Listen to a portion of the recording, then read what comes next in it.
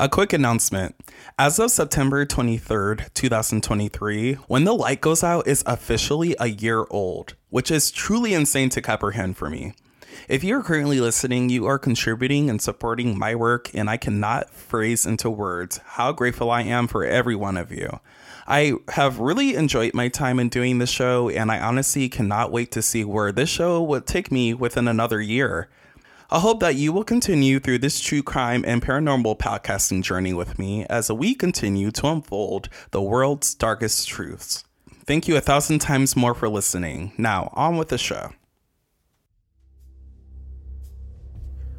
When we last left off in part 1 of our story, an Australian widow by the name of Anne Hamilton Byrne wanted a fresh new start to her life. In doing so, Anne sought out peace in yoga, and a little later, she decided to become a yoga instructor herself. And after seeing how much he impacted the women that she had taught to, Anne really started taking their belief in her for granted. Anne would begin her own yoga school. She recruited all of these wealthy people that would provide her with money towards her newfound cult, and this would all happen with the help of her co-founder, Dr. Raynor Johnson. On top of this, Anne would get the rights to a psychiatric hospital where she would pretty much house anyone that questioned, went against, or tried going against her authorities. One of the patients had been someone that had nothing to do with all of this madness, which was the wife of a man named Bill Byrne. Bill and Anne met, began falling in love, and Bill would decide then to send his wife to Anne's psych hospital and then abandon his own 4 children. At this point in the story, Anne and Bill would get married. Anne is a wealthy millionaire, but the only thing that Anne is missing is the perfect family. I'm your host, Kendall Hudson, and welcome to When the Light Goes Out.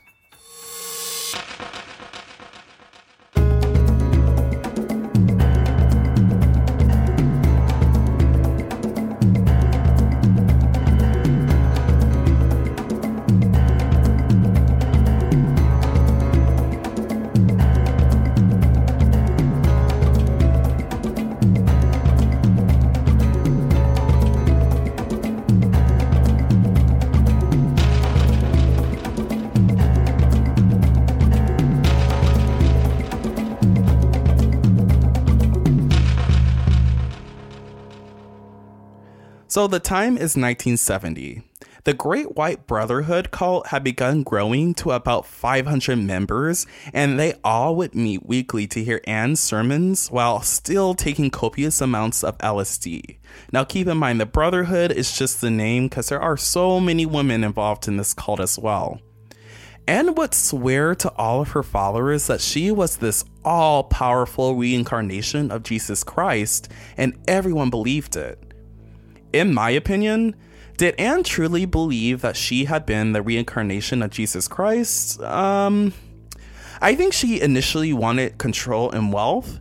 She was clearly good at that, seeing as she created a cult in the beginning. Although she sold it off to these people so much that I think she really began to believe that she was belonging to a higher power and that she was untouchable. Anne would also continue to receive so many facelifts and Botox treatments to her face to pass off as this younger version of herself, that her hairline would begin receding, which there are multiple photos of Anne all over the internet over the years that will show that if you look, you'll see her hairline, it just gets further and further and further back.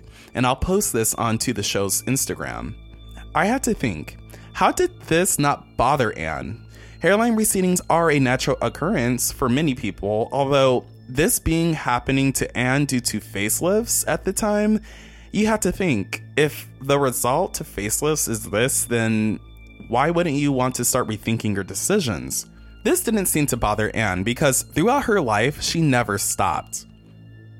Another piece of the story is the debt that the members paid for being a part of this cult in the first place, and that debt owed was simply that her followers do anything and everything that Anne said. No matter if they wanted to or not, which if you ask me, it's a pretty scary demand and a huge form of repaying and showing their loyalty to Anne. These members would pretty much join the cult with no out. They needed to show her love and dedication to the cult in order to have a chance of making it to heaven, according to Anne. And if they didn't, they'd be pretty much waving hello to that psychiatric hospital where the doctors and nurses also devoted themselves to Anne. I probably sound like a broken record at this point, but let's not forget that every single one of these people went through their time in this cult tripped out on LSD, so no one had the right state of mind. So around the time of the early 1970s, the Cold War had been taking place. It had already started long before this time, and around the time of the 70s hit, tensions from opposing civilizations were sort of dying down a little bit, but it was still very relevant as it would only eventually get worse before it got better. Most of the world was very much still on high alert because a big part of this horrific outcomes of the Cold War were nuclear conflicts. Only a decade prior, in 1962, had been the Cuban Missile Crisis, and most people believe that the world was genuinely at the brink of nuclear war. Well, one day, at one of these sermons that Anne had been rambling on and on at, she had felt it was only right to mention her and God had been, making casual conversation, and she recently learned that there would be an apocalypse on the rise. Luckily for everyone already a part of her quote-unquote ritual group, they wouldn't have to worry. They would just remain untouched and unbothered, just as long as they continued to follow and do as Anne said. They would be saved from this terrifying and horrible global disaster. But there was just one big demand that Anne needed from her followers. That demand would be to help her and God start repopulating the earth prior to the world's demise. And how did she intend for her followers to do this? Well, they need to begin finding children to accumulate because this brand new world, according to what God has told her, would be the master race of human existence. To which I question, what does that mean? Did they really think that this would just be the new class of humans that would have the same power as Anne allegedly had? I personally don't know, but these children that she had planned on raising within the cult would be the new age generation to regrow Earth's population, according to Anne. She needed these children to teach the generation after theirs about their knowledge of the world and what the cult has taught them. And crazy enough, Anne's followers were all in. So now we get to the point where Anne and her followers begin to quite literally abduct and steal infants and children. If you can recall from part 1, Anne already had one child, but unfortunately later found out that she could not adopt for more, and she also had a hysterectomy by the time she met Bill Byrne in her 50s, not allowing her to have any more of her own children. So what would any insane person in Anne's shoes do at this point? Take what she cannot have. With the doctors and nurses working at the psychiatric hospital, Anne would devise a plan. This plan would entail allowing for their younger patients to pretty much engage in intercourse with one another or welcome young already pregnant women into the hospital to give birth. These patients would then get pregnant, and at the time of giving birth, these doctors and nurses would be waiting to take the child away, never even allowing for the mothers to see their own child. At the time, there were a number of countries, including Australia, that did not allow or stand for teen pregnancies, and the result in this would be to receive psychiatric help to then return to their families afterwards. So most of the time, the parents of these young girls wanted no one to know of their daughter's pregnancy whatsoever, so they secretly send their daughters to have these babies in hospitals, and they were willing to keep the pregnancy on the down low. Generally, thereafter the babies would then be put up for adoption, which all to say is already devastating enough, but half the time, the young ladies coming out of Anne's psychiatric hospital wouldn't have their children given to an adoption agency. They go straight into the hands of Anne Hamilton Byrne. Now, to be specific, not all of the newborns would end up in this cult because, of course, they had to be smart in their deceitful actions, and there were some children that would actually end up in adoption agencies, but a good handful of them did go to Anne.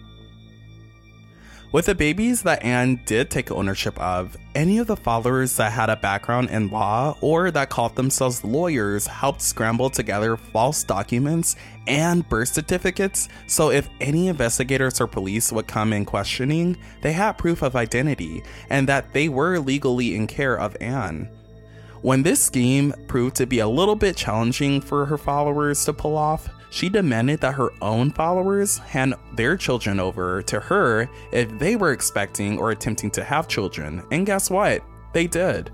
Between the 70s well into the 80s, 14 children would have come from the young women from the psychiatric hospital, while 14 more would come from the followers. Anne Hamilton Byrne would finally have the perfect family, and that is exactly when the cult would be changed to its name from the Great White Brotherhood to the Family.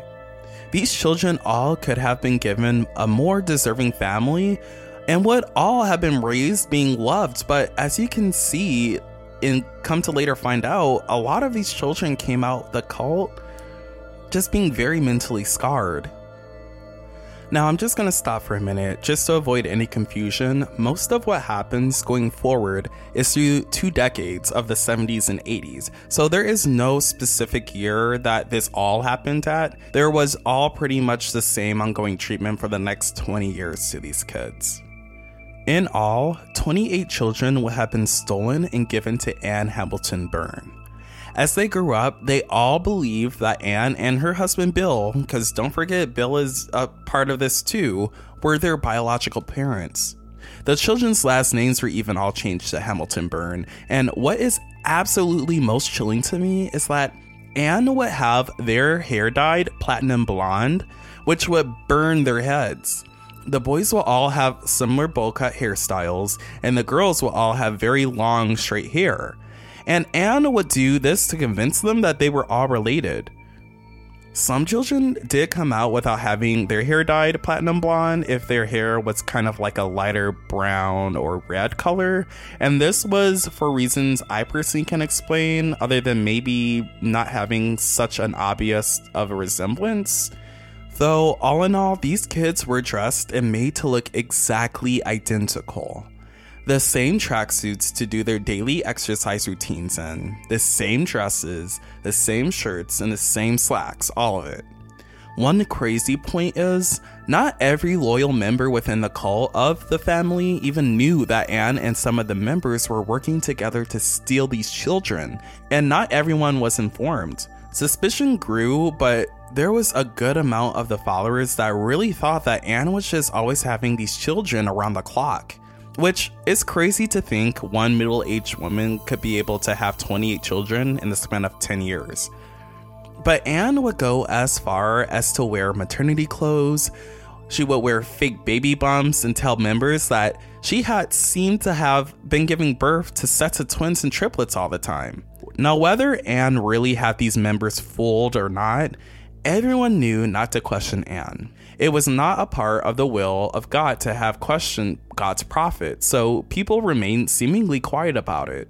Eventually, Anne had purchased more land, but land designated only for a handful of her members that knew about what she was doing with these children. This remote land was bought on Australian soil and was named Up Top. And this is where only some of Anne's special members would raise all 28 children. Years and years would go by, and more security began being added to the property to ensure the children remained inside the property, such as fencing with barbed wire.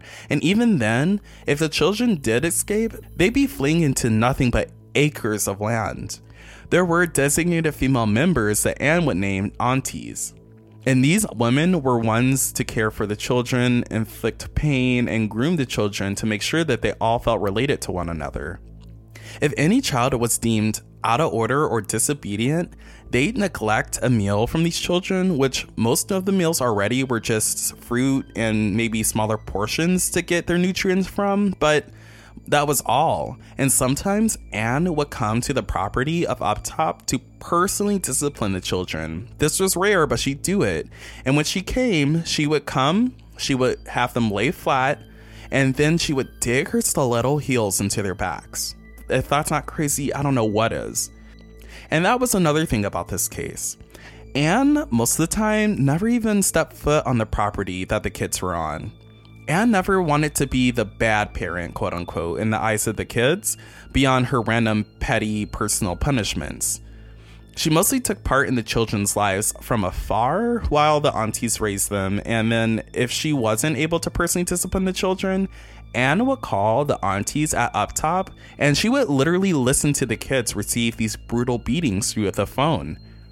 If any of this couldn't be bad enough, the children would be given doses of Valium to keep them docile until their age of 14. And then, like the adult members of the family, if you remember from part 1, by the age of 14, these kids will undergo an initiation to be given crazy large amounts of LSD, and then they would be left alone in a dark room where Anne would appear in a white gown with a single spotlight on her with a smoke machine, and she'd be claiming to be the reincarnation of Jesus Christ. Not only, but members that were also experienced in conversion therapy would come in to convince these kids that their mother was, first of all, the reincarnation of Jesus Christ, and that anyone outside of their family were out to harm them. And if any police officer was to ever come in contact with any of the kids, they were there to try and kill them. And they all, as Anne's children, had a purpose to be the new age after the world would end in nuclear destruction. I also wanted to point out that it probably goes without saying that none of these kids had any interaction with the outside world around them, nor with most members within the cult itself. And this was all a part of the cult's motto. They had their own motto. That motto was unseen, unknown, unheard. In the eyes of these children, they knew that there was a human civilization outside of the land that they grew up on, but as far as they knew, the world was already at war, and they were the only hope for the rebirth of human civilization. Now, Anne spent the years that the children had been growing up at Uptop continuously still growing the family into a cult as big as it could get, only now, she had even more to show for. If you search online, you'll find so many home videos of the children at Uptop running around, looking happy as ever, and this is all just a facade in order to recruit new potential members. Behind closed doors, Anne would only let these kids let loose, run around, and have fun when the camera was rolling. When the camera was off, it was a boot camp and a prison straight out of a nightmare. And here's the weekly routine. On a daily basis, the kids would have to wake up around 5 a.m. and within that hour, they would have to get dressed and get ready. And then, directly after, they have an hour or more of yoga, which was not very peaceful because it was just mostly worshiping their own mother, or quote unquote their own mother, only to follow up with more recordings of Anne talking to them on. And then by 8 a.m., they had to start their exercises and training for the day. It wasn't until 8:30, 9 o'clock a.m. that they would be allowed some fruit for their breakfast, only to spend the rest of the day doing chores and schooling. They would be able to have small portions of fruits and vegetables for lunch and dinner, although these kids were so malnourished that one girl in the group could barely even walk. More brutally, the children were not allowed to associate with one another directly unless it was learning related. Boys and girls slept in separate dormitory-style rooms. The property had no working electricity most of the time, so the estate was lit using oil lamps half the time. No faucets or showers, so the kids washed using pails and buckets, and the children's schedules were so strict that they had designated times to use the bathroom. So basically, if a child had to use the bathroom before 9 p.m., but their time slot was at 6:30 p.m., they'd be refused to be able to use it. The next day would come, and the aunties would check everyone's bed. If that child had peed in their bed, they'd receive a brutal beating. They'd also receive beatings, or even sometimes beatings with wooden beams with nails attached to them, if they not only wet the bed, but talked out of turn, wore mismatched socks, did not understand the homework assignments, or were too slow during the exercises, and literally anything else that was out of Anne's formalities. Also, keep in mind, some of these children belong to cult members, some of which belonging to the aunties carrying out these punishments. But you know, it's all a part of Anne's vision. Sometimes the aunties would even have their older children carry out these punishments. This is really brutal. There were incidents where new infants brought to this horrific institution wouldn't stop crying, so the aunties would have the kids submerge the babies into ice cold tubs as punishment, and if the older child refused, they'd be seriously beaten, and the next child would then be forced to do it. There were other times when all the children would attempt to rebel, and they'd all one by one receive horrible whippings. According to sources, there had been one instance when Anne came to the property with a knife, threatening the children to confess their sins. I cannot tell you how frequently these poor kids were starved of food for being what Anne, Bill, or the aunties deemed as disobedient. But like I said before, one girl was so underfed that when she was eventually found, she could barely walk. I think it was at this point in my research when I began really asking myself, did this really happen? I mean, grown adults torturing innocent children to this degree? Unfortunately, yes. And you may be wondering why I haven't named any of these children so far. Well, I will name one soon, and I know that you can find the names of these children online. Many have done interviews decades after being saved from police, but this case was so horrific towards children that I thought it was just best to solely tell a story without being attached to the specific children involved. This all took place between the 1970s till the late 1980s, and some names are still private to the public to this day. The list of torture and punishments that these kids had went through does not end. I could probably go through a full third-part episode solely talking about what these kids went through, but even I had to stop and move on from this very dark portion of the story, so just know it really takes a heartless human being to commit the horrors on children that these people chose to do. Whether the aunties believe that these kids were a new age generation to avoid human extinction or not, these women hired by Anne had every moment for 20-something years to stop and question what they were doing to these children. What is heartbreaking amid the horrific crimes that this cult had committed is that police were actually onto this cult for a while before these kids would inevitably be rescued. Many people that lived close to the property had called the police on up top, reporting that they had seen children in the area that seemed out of place or in poor condition.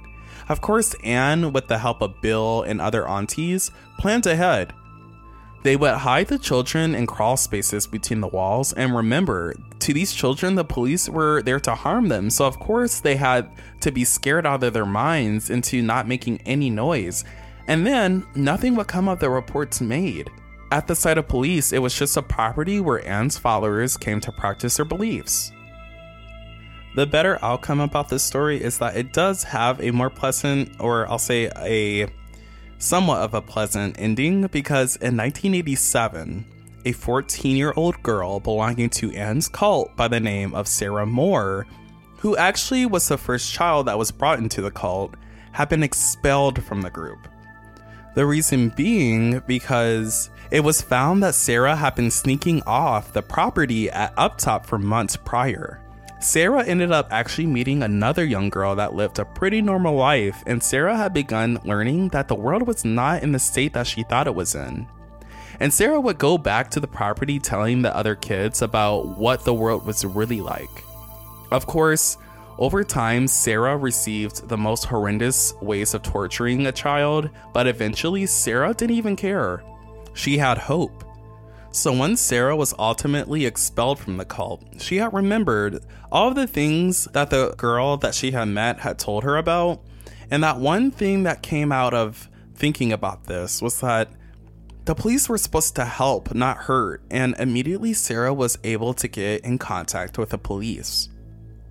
On August 14th, 1987, Uptop had been finally raided by a group of law enforcement, and all 24 children were taken into protective custody. But to no surprise, the police lost sight of both Anne Hamilton Byrne and Bill Byrne, who both fled the country.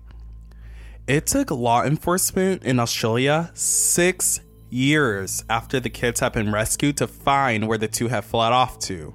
It was not until 1993 when Anne had slipped up and gave away her and Bill's whereabouts, hiding out on their property in the Catskills of upstate New York.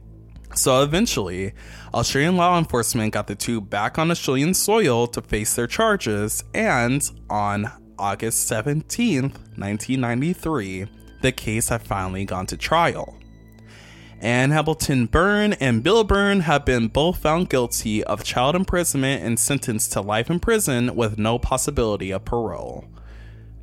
That is how I wish this story was going to go, but this is far from the truth, because in reality, the prosecution was only able to make one charge against Anne and Bill, which is conspiracy to defraud for making false birth certificates to 3 of the 24 children she never legally adopted.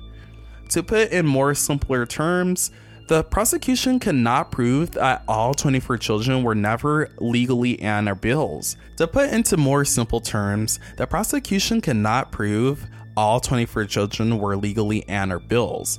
They could only prove that 3 of the 24 were illegally given over to Anne and Bill, but they could not technically touch Anne or Bill for anything more because most of the damage done to these children was never directly from neither of them. Anne always had a middleman in all of her wrongdoing, so that nothing ever directly came back to bite her in the ass. So the charges given to these two millionaires, Anne and Bill Byrne, resulted in nothing more than a $5,000 fine. The charges brought from prosecution to those deemed the aunties only received fines for fraud for social benefits and a couple months sentence for child endangerment. If you're still confused as to how a giant fraction of a cult managed to steal, drug, and torture children for 2 decades, remember when I said everyone in the family cult had a very high-ranking title and profession in part 1? Well, a number of people were also working within Law Division, and they were able to get Anne Hamilton Byrne the smallest penalty between the time it took for law enforcement to locate her in upstate New York. Anne truly got away with all of these crimes committed, and it truly has to be the tell-all of how powerful this woman really was. Anne would go on in life to remain a free woman. She ended up developing dementia until she had passed away at the age of 93. According to the Australian Associated Press, Anne Hamilton Byrne had died in Melbourne at a senior citizens home on June 13th, 2019. As for Anne's stolen children today, a lot of them wear their scars for good reason, mentally and physically, that the cult had inflicted on them. I had watched the documentary that I can post to the show notes, and we will never truly know all of who the children were unless they come forward, but a number of them still saw Anne and Bill Byrne as their parents, even after finding out what they had done, because unfortunately, this is all they really knew as parents. Former head detective on this case, Detective Lex Dumont, was quoted the day after Anne's death saying, quote, "The normal reaction when you receive the news of the death of someone is of sadness. It's quite the contrary for me today. Today was a great day, and that she is now dead. She can rot. The lives that she affected and her evil deeds, I shed no tear, not one drop." Unquote. And that takes me to the end of this very, very frustrating case of The Family, Australia's most notorious cult. This case was very new for me personally. I knew nothing about this case before until I started watching a show actually called The Clearing on Hulu. It caught my attention, and it's loosely based on this case, but I was so intrigued and I had to look it up, and I just went into a rabbit hole of information, and there is so much more devastating information on this case. I think most people think cult and think a mass suicide or murder, and although none of that was the arc of this case, it still is a very chilling one, that one woman got away with tearing apart the purity of dozens of children. I hope you all found this case as sad but fascinating as I did, and please do not forget to like and subscribe on the platform that you're currently streaming on. If you know anyone that likes true crime or the paranormal, let them know. This show's for them. You can follow the show and see related photos from this case by following on Instagram at WTLGO Podcast. Spooky season is also here, and I have lots of interesting and chilling stories planned ahead, so please stay tuned. Well, folks, with that, I'm your host, Kendall Hudson, and I will see you next when the light goes out.